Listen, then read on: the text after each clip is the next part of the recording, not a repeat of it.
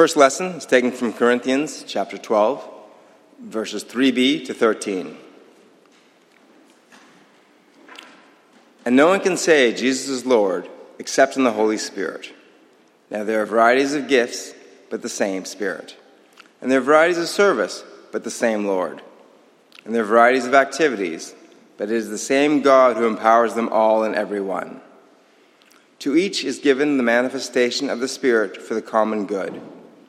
For to one is given the Spirit of the utterance of wisdom, and to another the utterance of knowledge according to the same Spirit. To another faith by the same Spirit, to another gifts of healing by the one Spirit. To another the working of miracles, to another prophecy, to another the ability to distinguish between the spirits, to another various kinds of tongues, to another the interpretation of tongues. All these are empowered by one and the same Spirit, who apportions to each one individually as he wills. For just as the body is one and has many members, all of the members of the body, though many, are one body. So it is with Christ. For in one Spirit we are all baptized into one body. Jews or Greeks, slaves or free, we are all made to drink of one Spirit. The word of the Lord. The second reading from today is from the book of Acts, from chapter 2, various verses. When the day of Pentecost arrived, they were all together in one place. And suddenly there came from heaven a sound like a mighty rushing wind, and it filled the entire house where they were sitting. And divided tongues as of fire appeared to them, and rested on each one of them.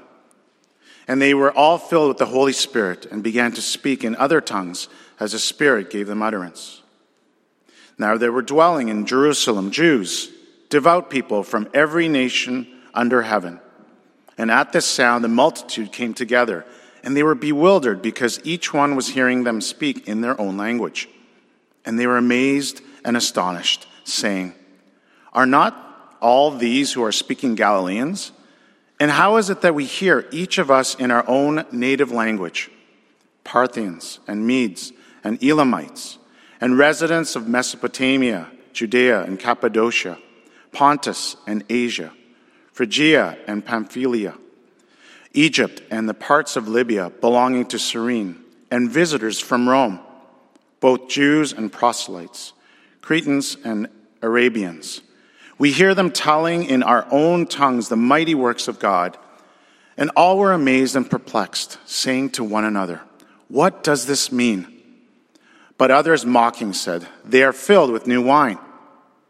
But Peter, standing with the 11, lifted up his voice and addressed them. Now when they heard this, they were cut to the heart, and said to Peter and the rest of the apostles, "Brothers and sisters, what shall we do?" And Peter said to them, "Repent and be baptized, every one of you, in the name of Jesus Christ, for the forgiveness of your sins, and you will receive the gift of the Holy Spirit." So those who received his word were baptized, and there were added that day about 3,000 souls. And they devoted themselves to the apostles' teaching and the fellowship, to the breaking of bread and the prayers. And awe came upon every soul, and many wonders and signs were being done through the apostles. And all who believed were together and had all things in common. And they were selling their possessions and belongings and distributing the proceeds to all as any had need. And day by day, attending the temple together and breaking bread in their homes, they received their food with glad and generous hearts, praising God and having favor with all the people. And the Lord added to their number day by day those who were being saved. The word of the Lord. Thanks be to God. As I begin, let's bow our heads in a word of prayer.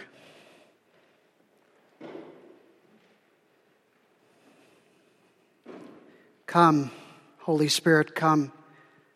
Fill, renew, restore us, that we might reflect the goodness of your character and be formed as a foretaste of your future. For we ask this in Jesus' name. Amen.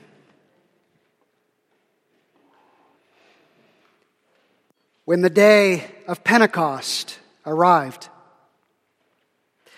For historians, Christianity poses a huge mystery. How could Christianity spread throughout the entire Roman Empire amidst thousands of competing religions? It's unprecedented. Never in human history has an ideology, a religion, a philosophy spread as quickly without the use of force as did Christianity. How did it happen? The answers to that question are numerous. Some note the compelling nature, the way that Christians died. When they were persecuted, sent to the lions, to the stake, to the arena, they died singing, they died unafraid, leading others to wonder, what do these people have that we don't? Not only do they die well, but they were unbelievably compassionate.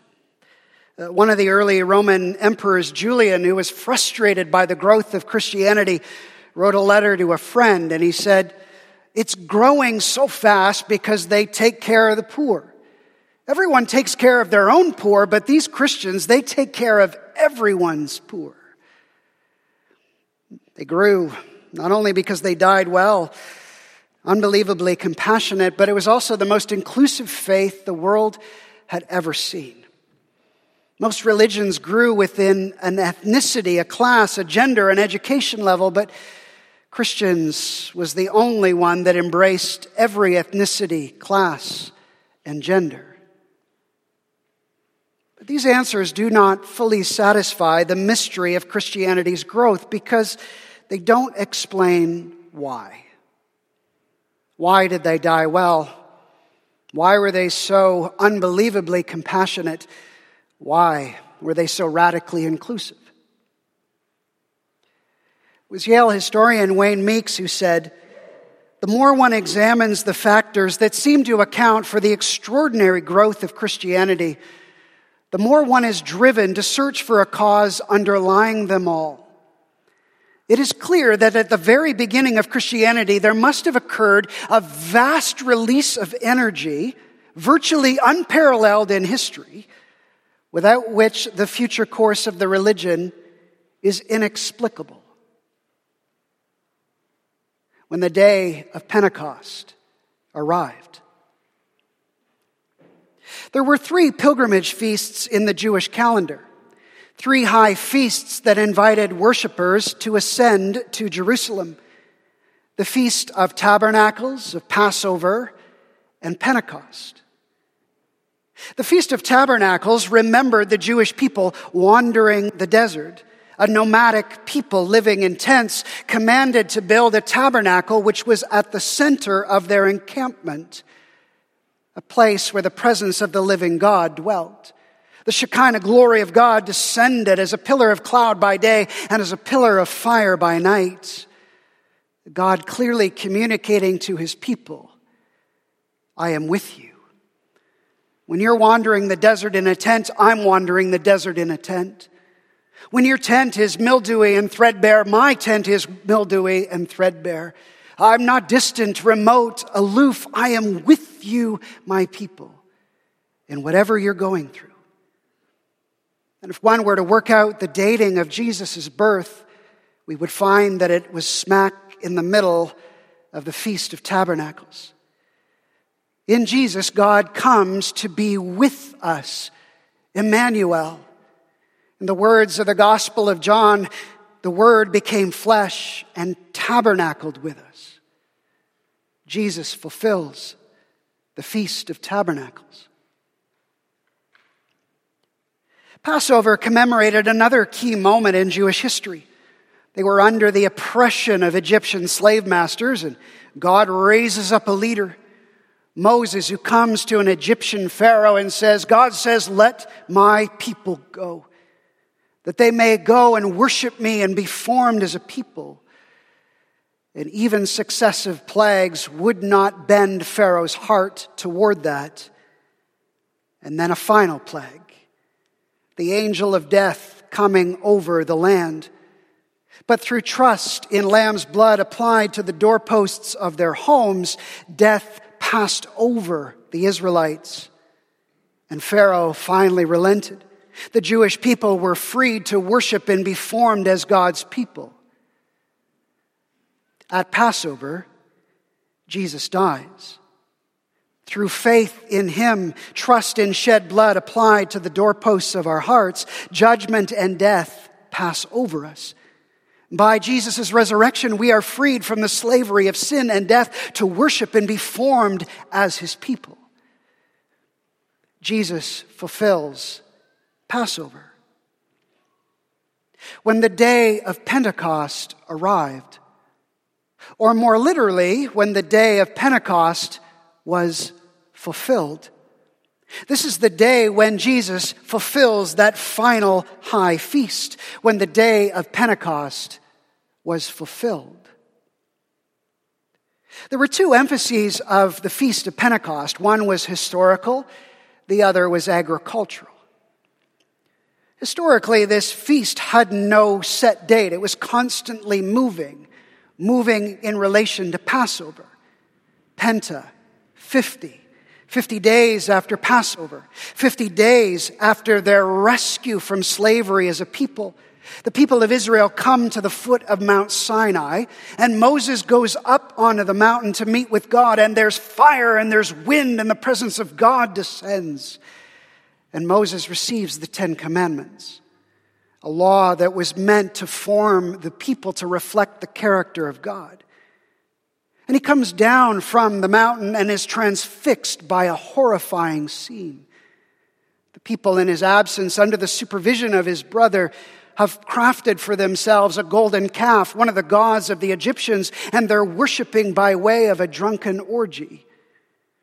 Those tablets, carefully guarded on the downward journey, are now dashed to pieces upon the rocks. Violence erupts as the leaders of the rebellion are brought to justice, and 3,000 lie dead. When the day of Pentecost was fulfilled, 50 days after Passover, 50 days after Jesus' death and resurrection, 50 days after Jesus fulfilled Passover, 120 disciples are gathered in that upper room. There is wind and fire, and the presence of the living God descends not on a tabernacle, not on a mountain, but on a people. The presence of the living God enters into a people, and they're filled with the Holy Spirit, and they begin to proclaim the good works of God in Jesus. And upon hearing it, judgment falls. The people are cut to the heart. "What shall we do?" they cry out. And Peter responds, "Repent, be baptized, receive the Holy Spirit." And they do. And 3,000 come to new life in Jesus when the day of Pentecost was fulfilled. Pentecost, first and foremost, is a call to holiness, a call to reflect the character of God, a call to turn away from cultural idols of wealth, beauty, comfort, pleasure. Pentecost is a call to repentance. For the Spirit reveals Jesus, reveals his goodness, glory, holiness, the true humanity for which we were created. The Spirit reveals the great work of God in Jesus, his death and resurrection, his taking our sin upon his shoulders, his dying of our death in order to cut us to the heart. What shall we do? Repent. Turn away from cultural idols. Leave one way of doing, being, and relating and take on a whole new way. The way of Jesus. The way of his kingdom. Oh, but we run from repentance, don't we? We feel that twinge of conscience. We're brought to the remembrance of one that we've wronged. We feel that tug to turn away, to craft a new future. But we don't. We start building a case for ourselves. We justify. Oh, I wouldn't have done that if this hadn't happened to me. I wouldn't have done that if they hadn't done or said, I'm not so bad, at least I haven't. It couldn't have happened any other way. I had no options left but to do that. We don't want to feel bad about ourselves, so we tamp that conviction down. But Pentecost is a call to holiness, a call to reflect the character of God, to repentance. But not by looking at stone tablets, but by looking at Jesus, who beckons to us. I died to rescue you from that thing, to free you from its hold, its harm upon you and others. Let me free you. Let me heal you. Don't cover that thing over with justification and excuse. Let me cover it over with grace and love and forgiveness. A repentance born of looking at stone tablets says, I've provoked a sovereign God who will tear up rocks and trees. But a repentance born of beholding Jesus will say, I have beheld loving goodness, one who loves me with an everlasting love and longs to set me free. A life born of beholding stone tablets can only be made aware of its sin. But a life born of beholding Jesus can be made new by the power and work of the Spirit. When the day of Pentecost was fulfilled. 3 months ago, I shared with you what I sensed was a word from God for us as a church. Behold, I am doing a new thing. Let me in. A fresh outpouring of the Spirit bringing about something new in us. But the Spirit's movement is always attended with repentance. The Spirit is a holy Spirit, calling us, empowering us to be a people that is set apart for God, set apart for a purpose. As a staff team in our weekly check-ins, we've taken to sharing with one another where we sense the Spirit's work in our midst. And many of the stories we've been sharing with one another have to do with repentance. The Spirit bringing to people's remembrance things that they may have done decades ago. And they're repenting. Restitution is being made. Relationships in the body are being mended. These are signs of the Spirit's work in us. So I ask, where might the Spirit be calling you to repent, to turn from sin, to restore a broken relationship, to turn away from cultural idols? Don't run from it. Don't cover it up with anything else but His love and grace. For He longs to set you free, that you might have new life in Him. When the day of Pentecost was fulfilled. Now, not only was Pentecost a historical feast, commemorating the giving of the law, forming a people to reflect the character of God, it was also an agricultural feast. It was the feast of first fruits. It was the time of year where they'd begin to bring in the grain harvest. They would get that first taste of an actual future. We have some experience of that when in August, peaches and cream corn go on sale from roadside stalls. We'll get a first taste of Ontario corn that will soon fill grocery store bins. See, the first mention of the Spirit is in the opening verses of Genesis.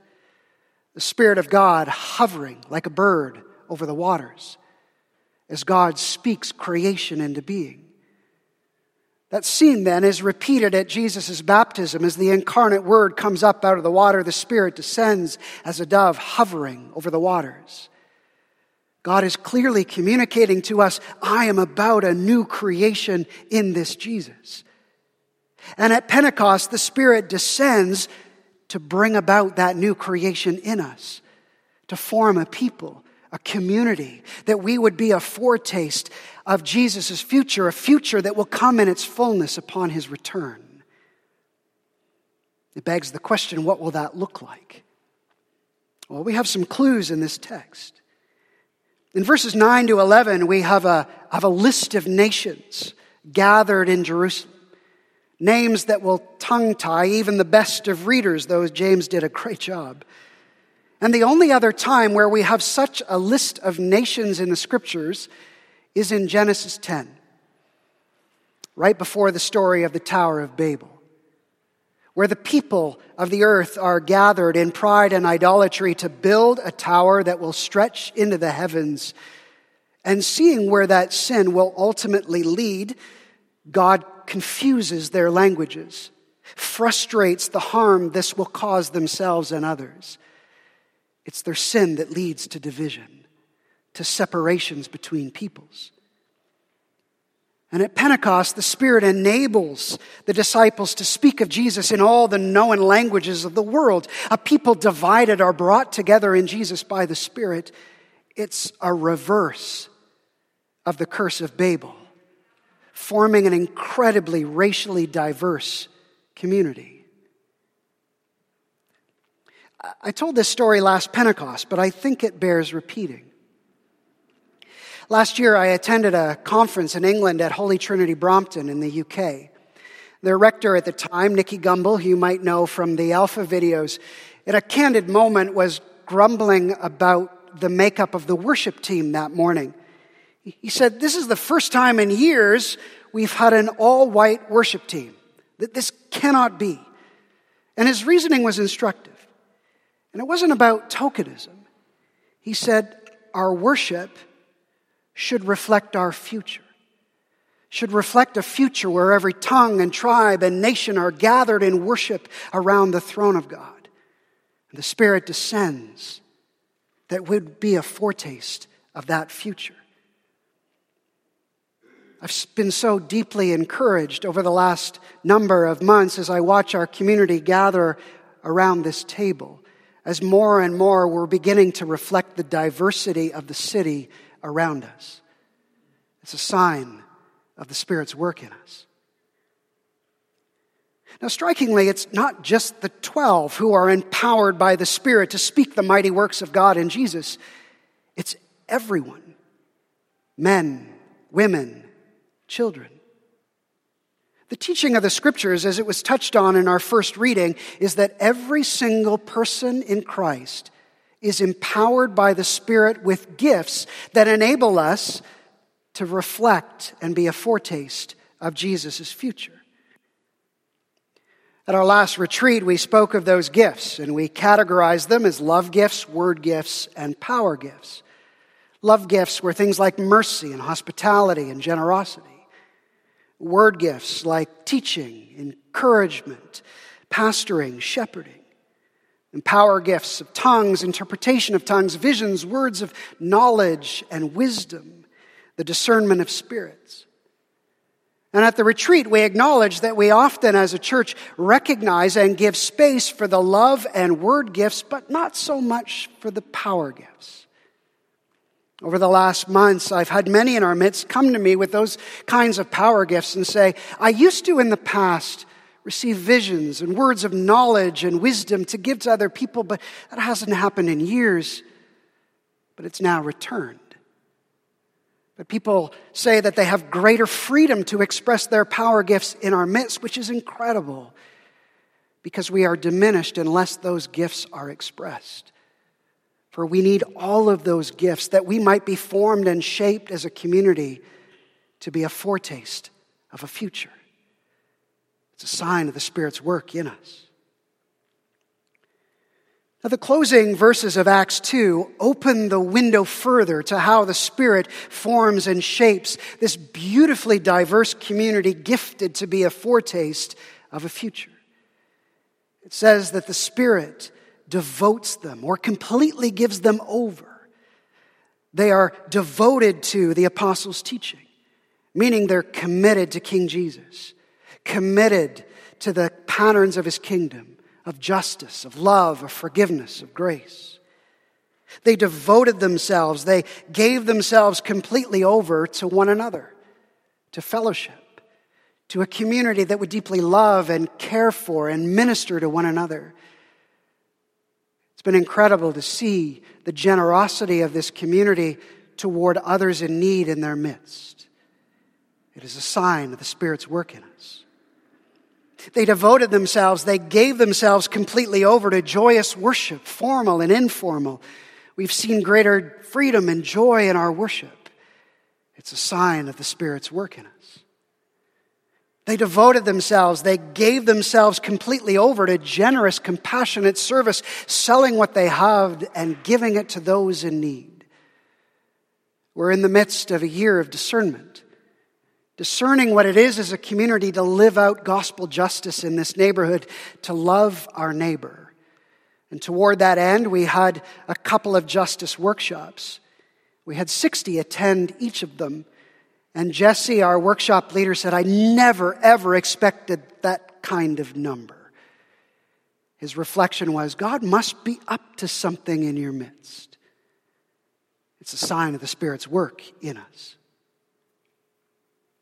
We could go on, for there are many signs of the Spirit's work, forming us more and more to be a foretaste of His glorious kingdom. Are we there yet? Of course not. Until His return, we will only be a foretaste, tarnished by sin. But in the words of John Newton, we are not what we ought to be. We are not what we hope to be. But thankfully, we're not what we used to be. And by the grace of God, we are what we are. When the day of Pentecost was fulfilled, there must have been a vast release of energy, reflects historian Wayne Meeks, to explain Christianity's mysterious origins. When the day of Pentecost was fulfilled, when the Spirit descended in power, forming a community to reflect the goodness of God as a foretaste of a future. But today we don't just remember an historical event. We reorient ourselves to the truth that it is that same Spirit that sustains and empowers us still. And we rest in that truth. I'm going to now invite our musical worship team to come forward and to lead us in a responsive song. We can remain seated for it and join whenever we feel comfortable. Very simple lyrics. It's a simple reworking of one of the most ancient prayers of the early church. Come, Holy Spirit, come. Rest on us, fill us. As you hovered over the waters, hover over us. Come, Holy Spirit, come. Fill us, renew us, make us new.